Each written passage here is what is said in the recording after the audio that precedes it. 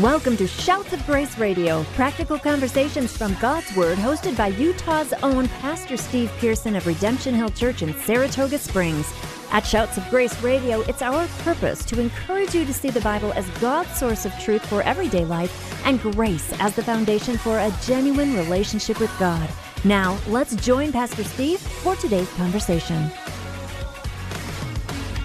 Hey, welcome back to Shouts of Grace Radio. I am your host, Steve Pearson, pastor at Redemption Hill Church here in Saratoga Springs, Utah. And we are delighted that you can join us for today's broadcast. And we want to welcome all the first-time listeners to Shouts of Grace and encourage you that if this is something that you enjoy, why not visit shoutsofgraceradio.com. And there at shoutsofgraceradio.com, you can get caught up on all of our past 94 episodes as we are approaching a 100 episode milestone. We're just excited about that. And as well, if you're a return listener, we want to thank you for your support and just encourage you to continue on in your faith as we take biblical principles and ideas and we apply a biblical worldview to them to help perfect the saints, if you will, and just to live godly lives in an ungodly world. And so if you're new to the broadcast, then you don't know that actually what we do here is we take several friends of mine from really around the country, different pastors, and we just kind of engage in a dialogue. And so today I have Thomas Powell, pastor at Calvary Chapel, Virginia Beach. How are you doing, my brother? I am doing great. God bless you, Stephen. Good. Hey, listen, just a quick recap, man. We got a chance to spend some time together in Cuba last year. We got to get to know each other, and you were just kind of, you and your electrifying personality just kind of captured the hearts of the Cubans, and now they want you to come back, huh? Oh, my gosh. By the grace of God, I leave a week from now, and I'm looking forward to speaking around the island, doing 4 different pastor conferences, 2 youth conferences, and we're also going to ordain a young pastor and commission a new church in Cuba. Wow, man, that's awesome. Isn't it? There's nothing like investing in God's kingdom. Isn't that right? The return is amazing. So right. Well, it's eternal work. We get to be a part of something eternal. Amen to that. Well, hey, listen, we've been kind of jumping around with different guests. I just had Pastor Bill Buffington. You know him, your friend from Calvary Chapel. I do know him, yeah. Inglewood, yes. And we had some fun. And so we kind of unpacked this idea of starting new and looking back, and this whole idea, when we embark on a new year. And so today, what I want to do is I want to take something for me personally that's dear, and also for us, it's really this idea that we're impressing on our church for 2020. We kind of need to center our culture around this idea of loving one another, right? This idea that love believes all things, it hopes all things, it endures all things, it never fails. If a culture, whether that culture is personal, whether it's a family culture, a business culture, or a church culture, when that is present there, man, the things that can happen there when people just believe the best about others rather than the worst. And so what I want to do is kind of look at a scripture today where that was kind of lost, and this idea of loving God first was lost. And so I just kind of want to jump right into this, and I'm going to hit the ball into your side of the court and just have you kind of explain to us the importance and the relevance of this as it pertains to our life. And so, Thomas, in Revelation 2:1, it says this. It says, "To the angel of the church of Ephesus, write these things, says he who holds the 7 stars in his right hand, who walks in the midst of the 7 golden lampstands. I know your works, your labor, your patience, and that you cannot bear those who are evil, and you've tested those who say they are apostles and are not, and you've found them to be liars. And you have persevered and have patience and have labored for my name's sake and have not become weary. Nevertheless, I have this against you. You have left your first love. Remember, therefore, from where you have fallen, repent and do the first works, or else I will come to you quickly and remove your lampstand and its place unless you repent." Pastor Thomas, you and I live in a very different world than we did 30 years ago. We look out at our society, our culture, our political climate, just neighbors themselves, and we have never been more divisive in our history of our country. And along the heels of that divisiveness is just this sheer lack of love for people, not to mention a lack of love for God. So maybe what you can do is start us off and talk about why this is so important, what's happening here, because this is in the church. And if love is not in the church, Thomas, correct me if I'm wrong, if love isn't in the church, how in the world can we expect to give to the world something that we ourselves don't possess? So right, Steve. So right. You know, to go to the beginning of all this, in my perspective, is Jesus made it very clear that in the last days, things are going to change. Things are going to be different. And one of those things he said would be different is because lawlessness would be all over the land, the love of many would grow cold. And look what he says. It's because there's lawlessness. And we see that as we enter these last days. We see things that are not just, and we see, evil prevailing. So what happens is it erodes at the love of people. And we're definitely seeing that today. We're definitely seeing it. We're seeing it in the church. Yes, we are. And you're right. We are everything. We are our whole faith is defined by love. And here it is. We love him because he first loved us. And now we ought to love one another. My heart goes out. You know what we're doing? God, Steve, boy, we must have been separated at birth, because our theme for this year, 2020, is very similar to yours. Ours is dwelling together, based on Psalm 133, verse 1. And it's amazing that we have to push these subjects like this, because love is born out of the Spirit. And you know me, I get on a platform now. I believe the church lacks the filling of the Holy Spirit. Yeah. The fruit of the Spirit is love. And we tapped love. We cut it off. We need to be letting the Holy Spirit help us love one another. That's right. Today. And I'll tell you what, Thomas, you bring up a good point. We're attacking and we're approaching, I should say, similar themes for our churches because we all see the same thing.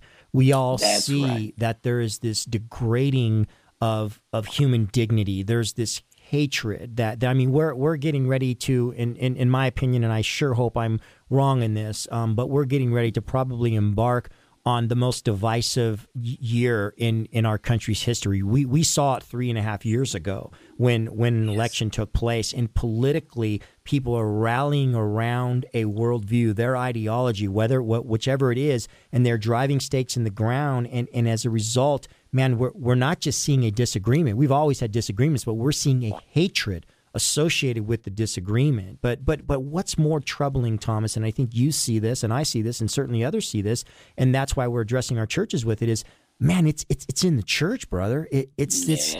There's this thing that we just don't believe the best about each other. We don't love each other. We don't endure one another. We're the patience for the brethren is gone, and it's just like there's this attack inwardly where we're devouring each other. And what Jesus talks about here, and let's talk about this, he doesn't talk about the world. Oddly enough, he talks about the church. And he says, inside of you, despite all of the good things that are going on, right, despite all these labors that you guys are doing, which I love the fact that you're doing, that's great, I have this against you. Now, when Jesus says he got something against you, Thomas, you're going to want to listen, right? Yeah, you do, yes. And he says, you've left your first love. Talk about why that's important in the church. Yeah. Jesus is pretty much saying to us and to that church in Ephesus is that you have left the priority of love, first priority. And you haven't seen love as the priority. And we know it is. We know by his word it is. We know by the influence of his love upon our hearts it is. To love one another now is to extend that love with his help and with his Spirit. I had a devastating situation happen just yesterday, and it has to do with a misappropriation of what genuine love is. He's a good friend. And he had been a faithful elder in my church. and he committed adultery on his wife, and hid it for so long, and ended up separating and finding out yesterday. He confessed to me yesterday that he had made this bad decision, this sin. You know what he kept saying, Steve? But I do love her. Talking about his wife. Oh, but you know what? I really love her. And see, and I had to. I told him I'm feeling uncomfortable with you saying that. When we know what love is, love doesn't rejoice in iniquity or move toward iniquity. No, it rejoices in the truth. And what is the truth that you need to do is like go back home. And she wanted him home. She wanted him. She said she was ready to forgive him.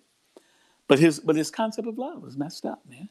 His concept, his love, it was a love that wasn't biblical, to say the least, nor one that was spirit brought about. It's not a love in truth. You know, man, I want to talk a little bit more about that on the other side of the break, because we live in a day and age that is redefining what love is. Biblical love is now by the wayside, and we've got this pseudo idea of love that's just, you kind of sit back and you go, what in the world are they talking about? But the world has now made its way into the church, and they're telling us what love is. And so I want to unpack that a little bit more, and then kind of see what Jesus says to this church in regard to their fall, as you said, from the priority of love, first loving God. And we'll kind of unpack that a little bit. You're listening to Shouts of Grace Radio. We'll be right back. You're listening to Shouts of Grace Radio with Pastor Steve. At Shouts of Grace Radio, we're thankful for the encouragement from Key Radio, reaching Utah on the airwaves with the good news of eternal life from their station in Provo, Utah. Key Radio can be found online at keyradio.org, and your support of Key Radio makes programs like Shouts of Grace Radio possible. Now, let's join Pastor Steve for the conclusion of today's conversation. Welcome back to Shouts of Grace Radio. I'm your host, Steve Pearson, pastor at Redemption Hill Church, and I am on the phone with a good friend of mine, Thomas Powell from Calvary Chapel, Virginia Beach. And we've been talking before we took a break. We've been talking about this idea of Revelation 2, where people have moved away from, as Thomas put it, the priority of love in their life, and they're embracing these ideas that are contrary to Scripture. But what we want to talk about is those definitely have ramifications. But Thomas, before we took a break, I'd kind of suggested to you that the world is now defining for us what love is, and we see this in the LGBTQ agenda, and telling us this is, leave people alone. They ought to be able to love how they want. And one of the things that we've seen over history, and we see this in Scripture, is when men define things contrary to what God defines, it ends really badly. Right? It just, it doesn't, yes, it does. And so this idea of love, and you'd shared the story about your elder, this idea of love that the world now is packaging and giving to the church. How is it different than God's love? It is a love without commitment. It is a love that moves on feeling. When I do marriage ceremonies, before we read 1 Corinthians 13, the love chapter, which I make it a mandate, I must have this read at your ceremony, because you need to be able to define what love really is. How is this marriage going to survive without you understanding that? No, the world of the love, the world of what the Beatles said, the world of Beyonce and what she's singing about, that's a love. There was a song I grew up hearing when I was young, and the lyrics were this: if loving you is wrong, I don't want to be right. Talking about some affair or some adultery thing. Yeah. If loving you is wrong, I don't want to be right. That's horrible. That sounds like the world. That's the world, man. Wow. And now the love of God, the love that He wants to move through our lives into other people, is a love that is pure. A love that is clean. A love that's not puffed up and everything. Look at the list. I love list. Look at the list we had in 1 Corinthians chapter 13. Look at the list we got. Yeah. Gosh, just kind, and and it just goes on, long suffering. Amen. Amen. He says here that I have this against you. He says, you have left your first love. It doesn't say lost. It says left. No. And that's an interesting word. That word left there means you have let go of it. You've distanced yourself from it. And within the church, Thomas, as he's talking here, isn't it true that we could be so about religion and so about serving God and so about being involved in whatever it is, children's ministry or youth or being a deacon or whatever it might be, that we could actually, it's unfathomable, we could actually do that and have distanced ourselves from the love of God, from loving God. That is scary. That is scary, isn't it? The church of Ephesus, look at the discernment they had concerning the Nicolaitans people. You know what I'm saying? Is that he said, I know you hate their deeds. I hate them too. So they had discernment, but yet, like you just said, Steve, they were able to operate without that love priority. And it brought devastation. Something we have, bro, in our church, and this with our Calvary Chapel tradition, is a lampstand. A lampstand is pretty much in the center of our church on our communion table. And the reason we have the lampstand, a lot of people come in and say, I didn't know this was a Jewish church. Well, we're Judeo-Christian, But right away they associate that with practice of Judaism. So, no, I say, no. I said, let's do a Bible study. Now tell me who Jesus said was the church. And he said, the church are the 7 lampstands. And Jesus said, I walk in the midst of a lampstand. Now, he says to the church in Ephesus, you just read it earlier. He said, you know what? I'm going to take it. I'm going to remove it. If you don't deal with this, it's going to be removed. Yeah, you lose your light. Yes, you can't see without light. Yeah, the worst thing as a Christian, you without love, he's saying, if you don't repent, you're actually going to lose your ability to shine. And Jesus even said that, right? He said, you're going to know people are my disciples by their love to one another. That is the thing that convicts the world, is look at how these people treat one another and love one another. And so, talk about this because here's the thing. When we distance ourselves from the love of God, we're in the church, we're serving God. And these guys, man, they had the theological groundwork laid. They knew their Bibles. In fact, when Paul talked to these guys in Acts chapter 20, he said, hey, listen, grievous wolves are going to come in among you and they're not going to spare the flock, right? And so here he's commending them. Hey, you listened. You guys tested them. You found them to be false prophets. Good for you. One problem, you do not have the transforming love of God in you. That's a huge problem. And we see the magnitude that can have in a life. You look at somebody like John, who even wrote this, right? He was one of the 2 guys that walked through Samaria, and when they wouldn't receive Jesus, says, you want me to call down fire from heaven and smoke these fools? Jesus looks at him and says, whoa, you don't know what kind of heart you have, man. That's right. But that same guy pens these words, beloved, if you do not love your brother whom you have seen, how can you love God whom you haven't seen? This guy's the love of Christ transformed his life to where he's using words like beloved, like who, man, if it doesn't transform our life, then there's something that needs to happen, and it's called repentance, and he mentions it there. What does that look like? Yes, he does. Yes, that repentance looks like you. Remember, he told him right before that, is remember where you're falling from. Okay? See, that's crucial, obviously, because Jesus says it. And boy, don't we do that regularly? And we should. Don't we do that regularly? In my own devotional time, I can look back 40 years ago when I became a Christian. Man, I was eating up the Bible. You know what I'm saying? I was reaching out to people without hesitation. But what happens? The love grows cold. It gets cold. You get older or whatever. You know what I'm saying? And you end up now just taking things for granted. There's no excitement. You lose the excitement. We need to repent from that.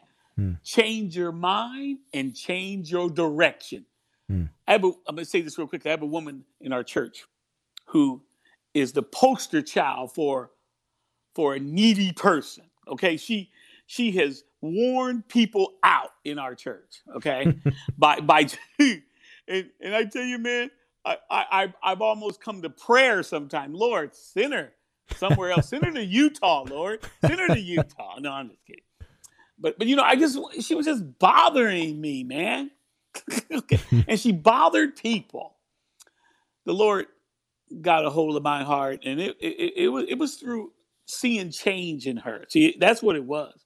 I was seeing her getting better because she's faithful, man. That's a lady who comes to our church. She serves in the children's ministry. The Lord ministered to my heart, Steve. I need you. I think the word was need. I'm appropriating when he's speaking to me. It was need. I need you to validate her every time you see her. Now, I wasn't doing that. I would wave across the parking lot, hey, how you? And I keep moving like I got somewhere to go. Okay? I knew what God wanted me to do. I had to embrace her. Had to touch her. Yeah. I had to say, God bless you. How you doing? Tell me about it. Hey, man, sit down. When she's in the congregation, she comes early. When she was in the congregation there sitting, I had to go to her. Even though her back was towards me, God put on my heart, I want you to move. See, that was repentance for me, Steve.